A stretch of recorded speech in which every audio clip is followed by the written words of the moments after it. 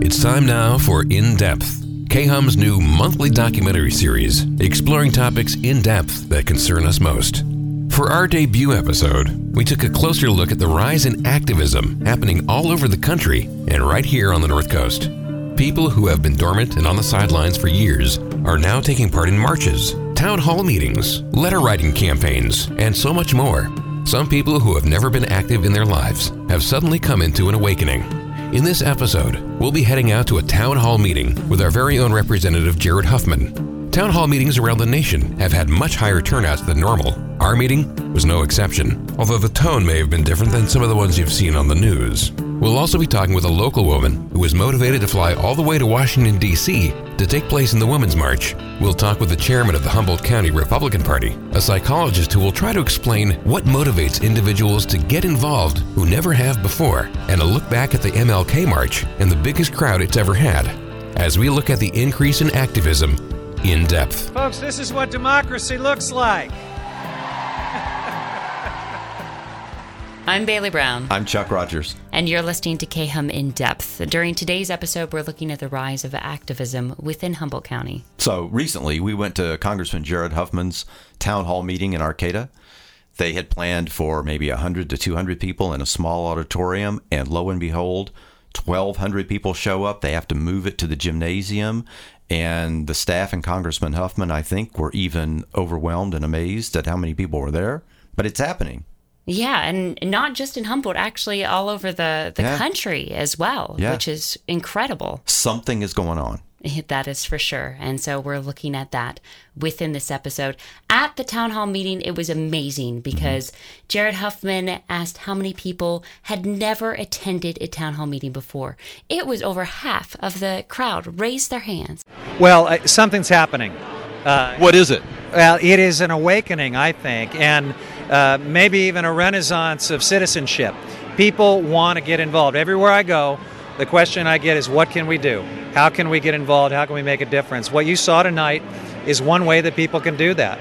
They can come out to a town hall, raise their voices, show support if they agree with their elected officials, let them have it if they don't. That's really, really healthy. And you know, this is a pretty dark time. I'm not going to sugarcoat the threats we're facing. But if there's a silver lining, it's this. I think this is really encouraging. How does this gathering compare to previous ones before 2017? It's a lot bigger. It's a lot bigger and a lot more focused. Often in my town hall meetings, I get kind of technical, arcane questions about this road closure and, you know, this fishing regulation or whatever. That's all good. We need to talk about those. But these people tonight are concerned about their country. And that's new and different. Is the Democratic caucus going to use this momentum? They sure better. We need to keep up with the citizens of this country who are moving very fast and very positively to turn this thing around. I hope focused toward the 2018 midterm elections, right? So a lot of people you sometimes hear, well, gosh, what are the Democrats in Washington doing to tell us what to do? Don't wait for that. There's already great stuff happening in the Women's March and the Scientists' March and the Indivisible Movement and the Lean Left, all these things, Swing Left. We'll just try to keep up with you because there's so much good happening in an organic, community-based way. I wouldn't want to try to steer that from Washington. I just want to work with it. And I think most of my colleagues see it the same way. Being in that room, not only was it crowded, it was also so energizing. Everyone was very engaged and on the edge of their seat, waiting to hear what Huffman had to say. And then even after he finished, when we were milling around the room, people still wanted to talk. So we had no problem at all getting a lot of comments from the people who were there. One of them was Ross Taylor. Have you ever been to a town hall meeting before? No, this was my first time. Why did you decide to come? I'm really concerned with what's going on with the federal government, and I want to be more involved in politics. And so this was a good chance to come and listen to what Congressman Huffman had to say. Why had you chosen not to come out before? I'm not really sure, to tell you the truth. Maybe it's more a sense of urgency right now that I feel in the political climate. Everybody all over the country is on edge right now. And we were just asking a congressman to compare the tone here with what Republicans are facing. and this seemed to be more of a congressman on the same page with the constituents. Were you satisfied with what you heard? Do you think he's going to fight a good fight? Yeah, I think he will. I work locally in the fisheries restoration community, and he's come and spoken at several of our conferences. And so I know he has a good background in fighting for environmental protections, clean water, clean air, and I think he's going to represent us well. With a crowd like this, you find out you're not alone. And secondly, you hear the answers from somebody who can make a difference. It's nice that he came. There was a big crowd. It was supportive. It doesn't make me feel any less nervous about what's happening on the federal level, because I think he explained very clearly that the Republicans have the charge of all the three branches of government right now, and they're driving the ship. And we can do what we can do to organize, and then hopefully in the midterm elections, things will turn around. And I think we need to be united and be active like this. More than half the people here, I think, raised their hands that this was the first town hall meeting they had attended. I think it was even more than half. Okay, A lot. You know, Bailey, one of the things I noticed at this town hall is how many people are paying such close attention to the details of what's going on in Washington. And I don't remember this kind of attention being paid to who's being appointed to the agencies and who are the undersecretaries and when are the hearings going to be for confirmation for all of these people. But now, this year, people are paying more attention than I can ever remember. I know.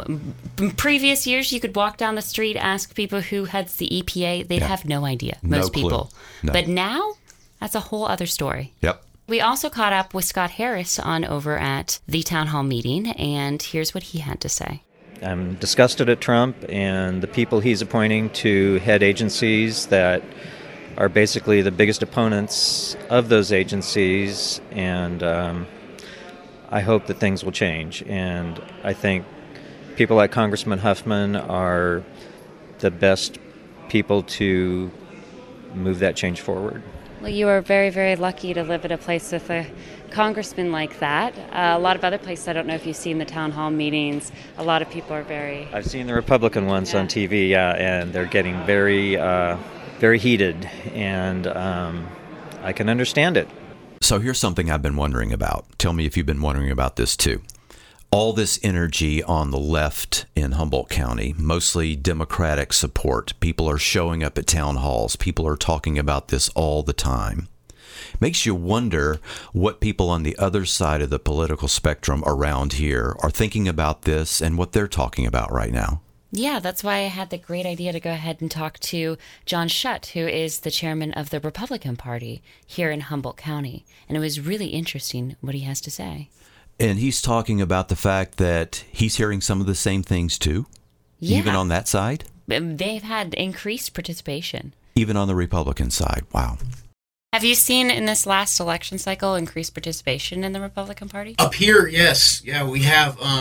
I worked for about 2 years. I was working right there in the office, volunteering every Wednesday, and a lot of people were coming in. I was really surprised, especially knowing the politics of Humboldt County. A lot of people coming in wanting to get involved. And one thing that's interesting is there are new people coming into our monthly Republican Central Committee meeting, and younger people. How many people are usually at the monthly meeting? Normally, when I first started coming back, when I moved back to Humboldt County, it was basically just the board, which you're talking 9 people. Okay. That would be the board that runs the party for the county. That was it. And, we're inching up to 17 and 18, and I know that's not a huge number in other terms, but in this sense that these are extra people that are, if you go to a Republican Central Committee meeting, you go because you want to get involved. Mm-hmm. Obviously, if you're not interested in it, you don't want to sit through them because they're absolutely boring. Okay, so what I'm wondering, after listening to the town hall, after listening to local Republicans, I'm wondering whether this is just a lot of people showing up who are angry and have something to say as a reaction to, a backlash to the 2016 election, or whether what we're seeing really is what Congressman Huffman said, and it's an awakening overall, and whether people are now more committed, whether they are now more invested in what they believe now or not. I think there is nothing like the imagery of the MLK celebration to show how much more engaged people are now. In previous years, the MLK celebration just had a few hundred people. This year, they packed the Adorney Center to over capacity. It was quite impressive. So the person to talk to about that is Lorna Bryant.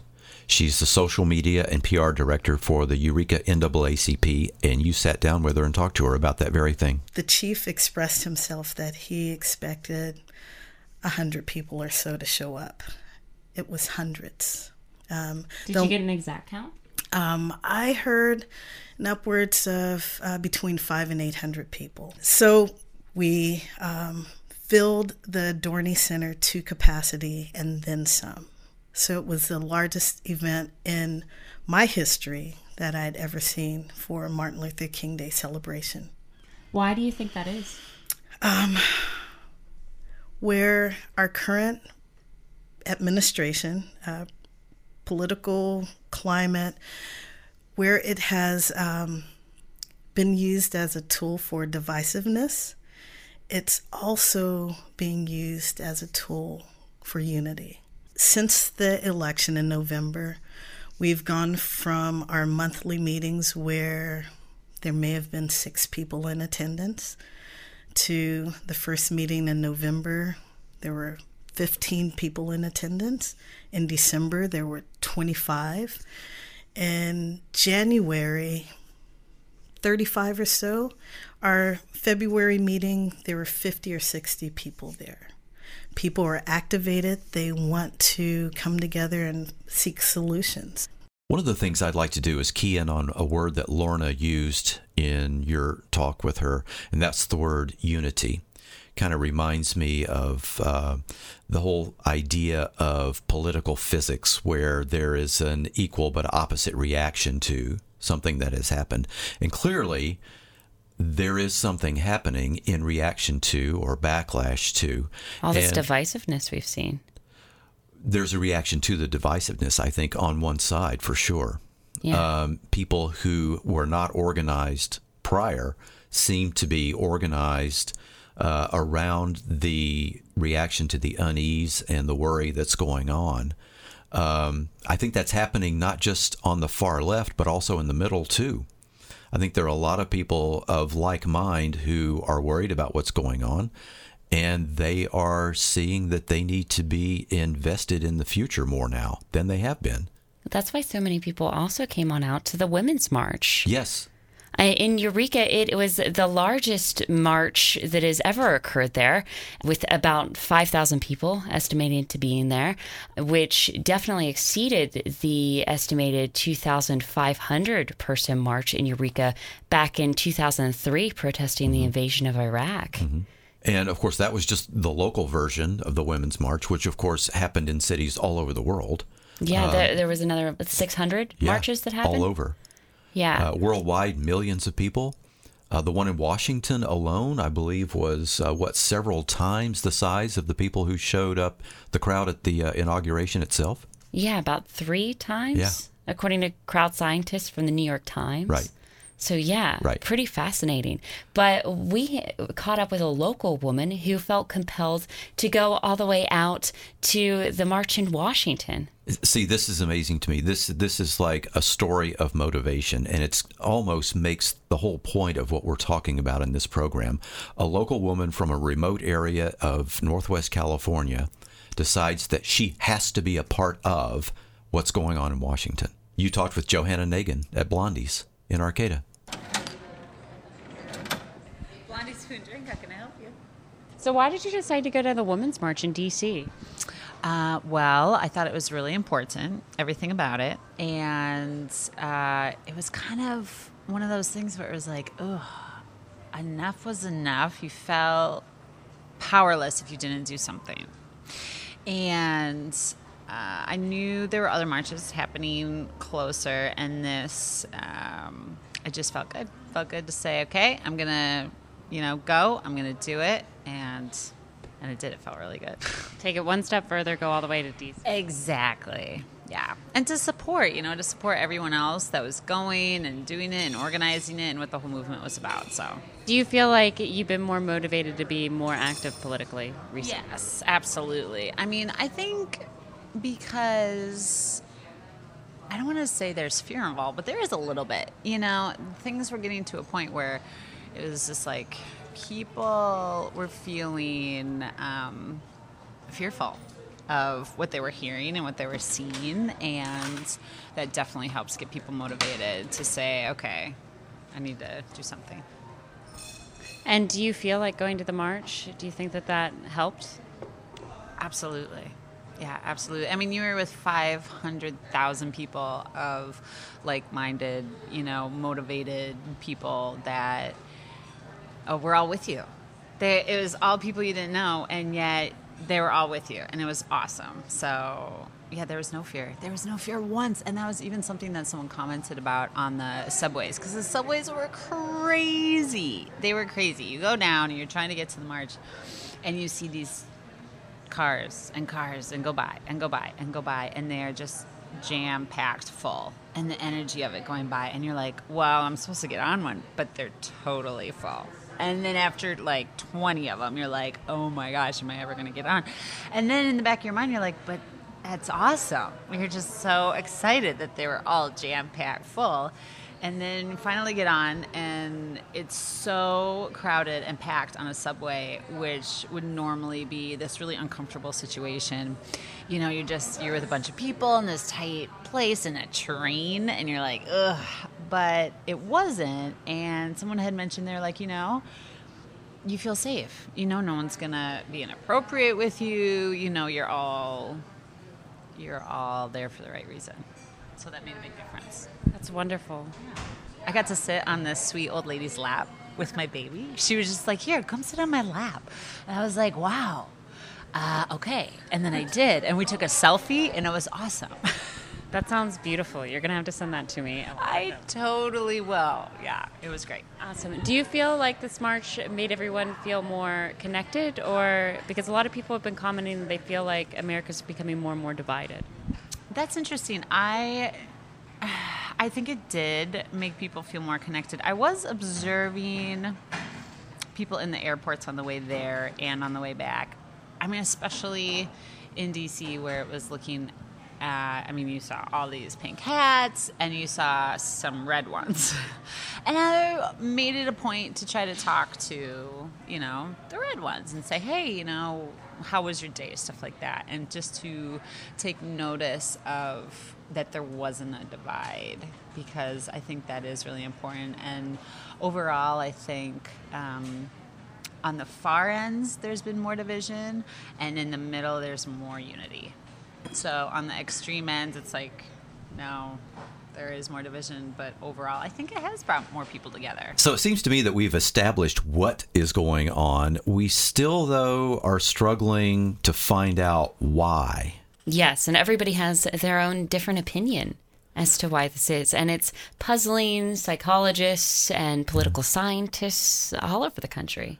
Just about everybody is saying we really haven't seen anything exactly like this. They can point to other similar kinds of periods of time, but nothing exactly like this. People are struggling with the reaction to the election. People are struggling with social change, their own party affiliations in some cases. You know who is a political scientist in town? John Schutt. Yeah, also the chairman for the Republican Party. He's a political science professor over at CR, and it was very interesting to hear his observations about the local Republican Party and on a student population. People came in and changed registration from Democrat to Republican, which, I was so surprised. I would have never thought that would happen. Did they give you any reasons that they were doing that? There were a couple of varied reasons. A lot of them just said Hillary. I think a lot of them, too, have the same mindset that across the nation, they're just tired of nobody looking out for them. The Democrats, which is traditionally that party that did look out for them, has kind of, just like some people say the Republicans have gone off the right end, the Democrats, are focusing more on their left side of their party. And so the moderates are left, kind of without anybody to look to in both parties. One of the things as a political scientist that I worry about is part of the reason Barack Obama won in 2008 is because people needed change. They wanted a change in Washington in their lives. They wanted someone to look out for them. And I'm not saying he was a failure by any means, but he didn't address a lot of those problems. And that's how we got President Trump. Whether you like him or don't like him, really, the last 8 years are what led up to his election. And I'm concerned that if people didn't get their needs met by President Obama, and then in 4 years or 8 years, whatever it ends up being, don't feel that their needs were met by a Trump administration, what happens? Because now people have tried both extremes and differences in the parties, and I don't know where these people go or what they think, or, do they just stop voting, period? It's kind of a worrisome thing looking forward. Well, it's good that people are getting more involved and taking action in that sort of way instead of just being even more apathetic. Yeah, and what I've seen too is a lot of people, they voted one way their whole lives, or they voted one way because their parents did, but they never really bothered to stop and check why. Why am I voting this way? And it's nice teaching it to teaching political science, because you see the kids start to be able to understand why, or maybe why they shouldn't be voting the way they do. Okay. And you see them change their mindset based on that. Awesome. That's good to see people utilizing their critical thinking. Definitely.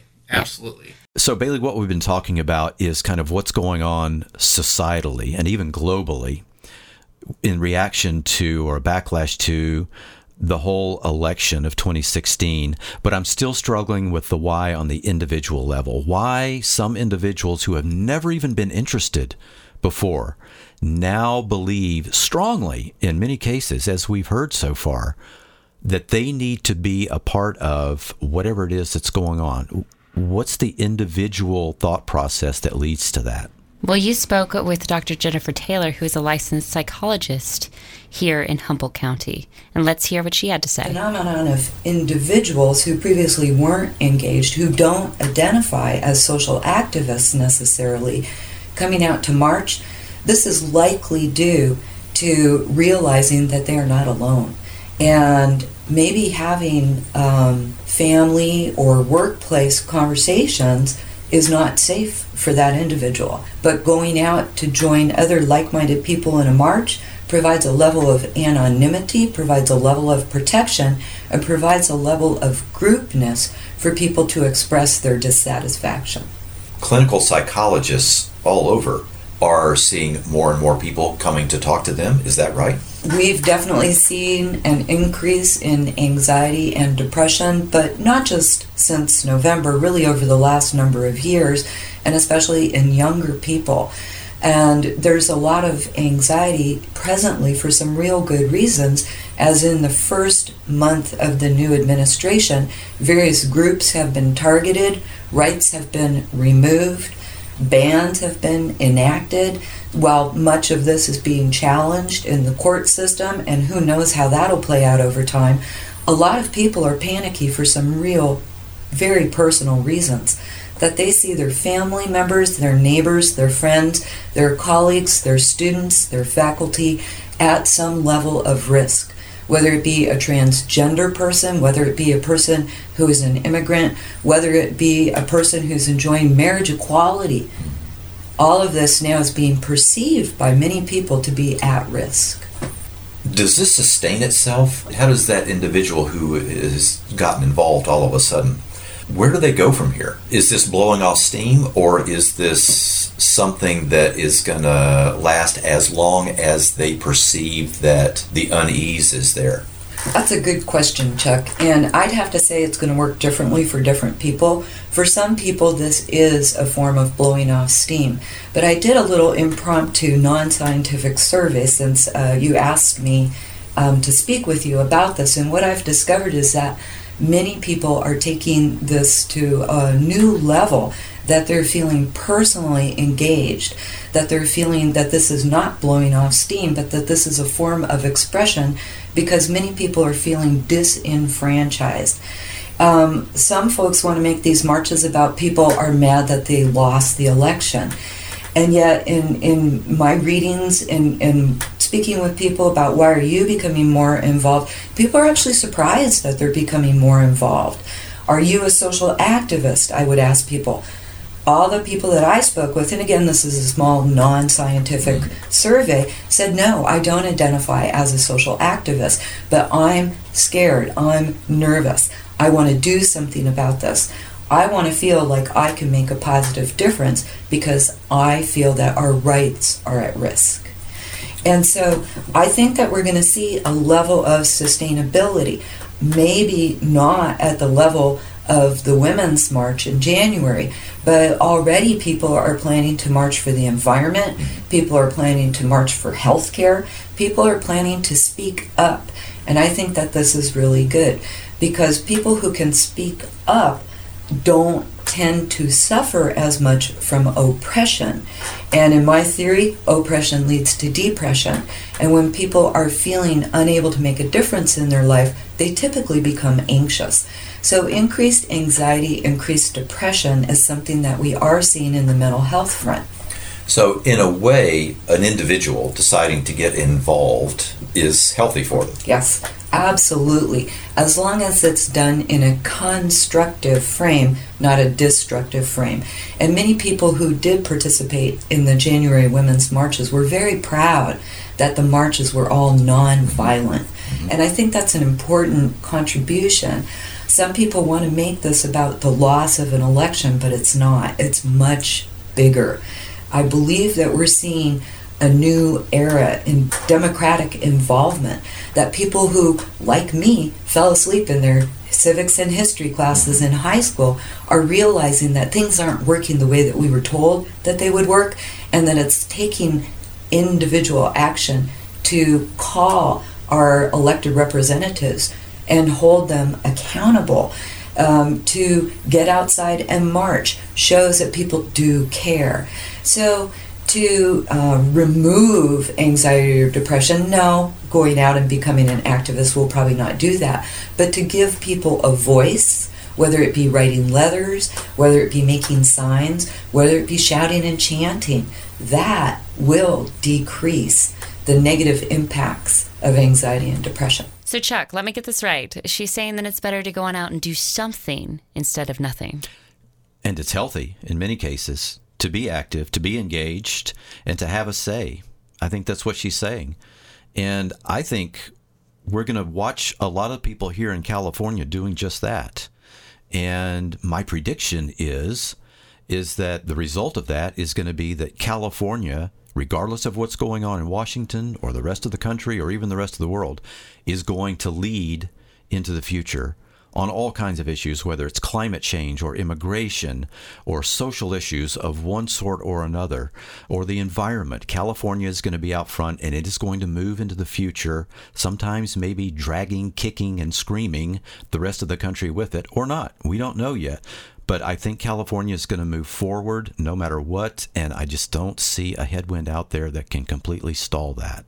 I think that's why a lot of people are scared, is because we don't know what's going to happen in the future. We don't know if there will be something that will stall that. We don't know if, anything could happen tomorrow. Mm-hmm. And that's the crazy part. And so all we can do is basically just stand for what we believe in, stay true to ourselves, and also respect other human beings. That's right. And so some of this feeling of unease might continue. But if California is going to stay true to itself, like you're saying, I think California is going to be the future.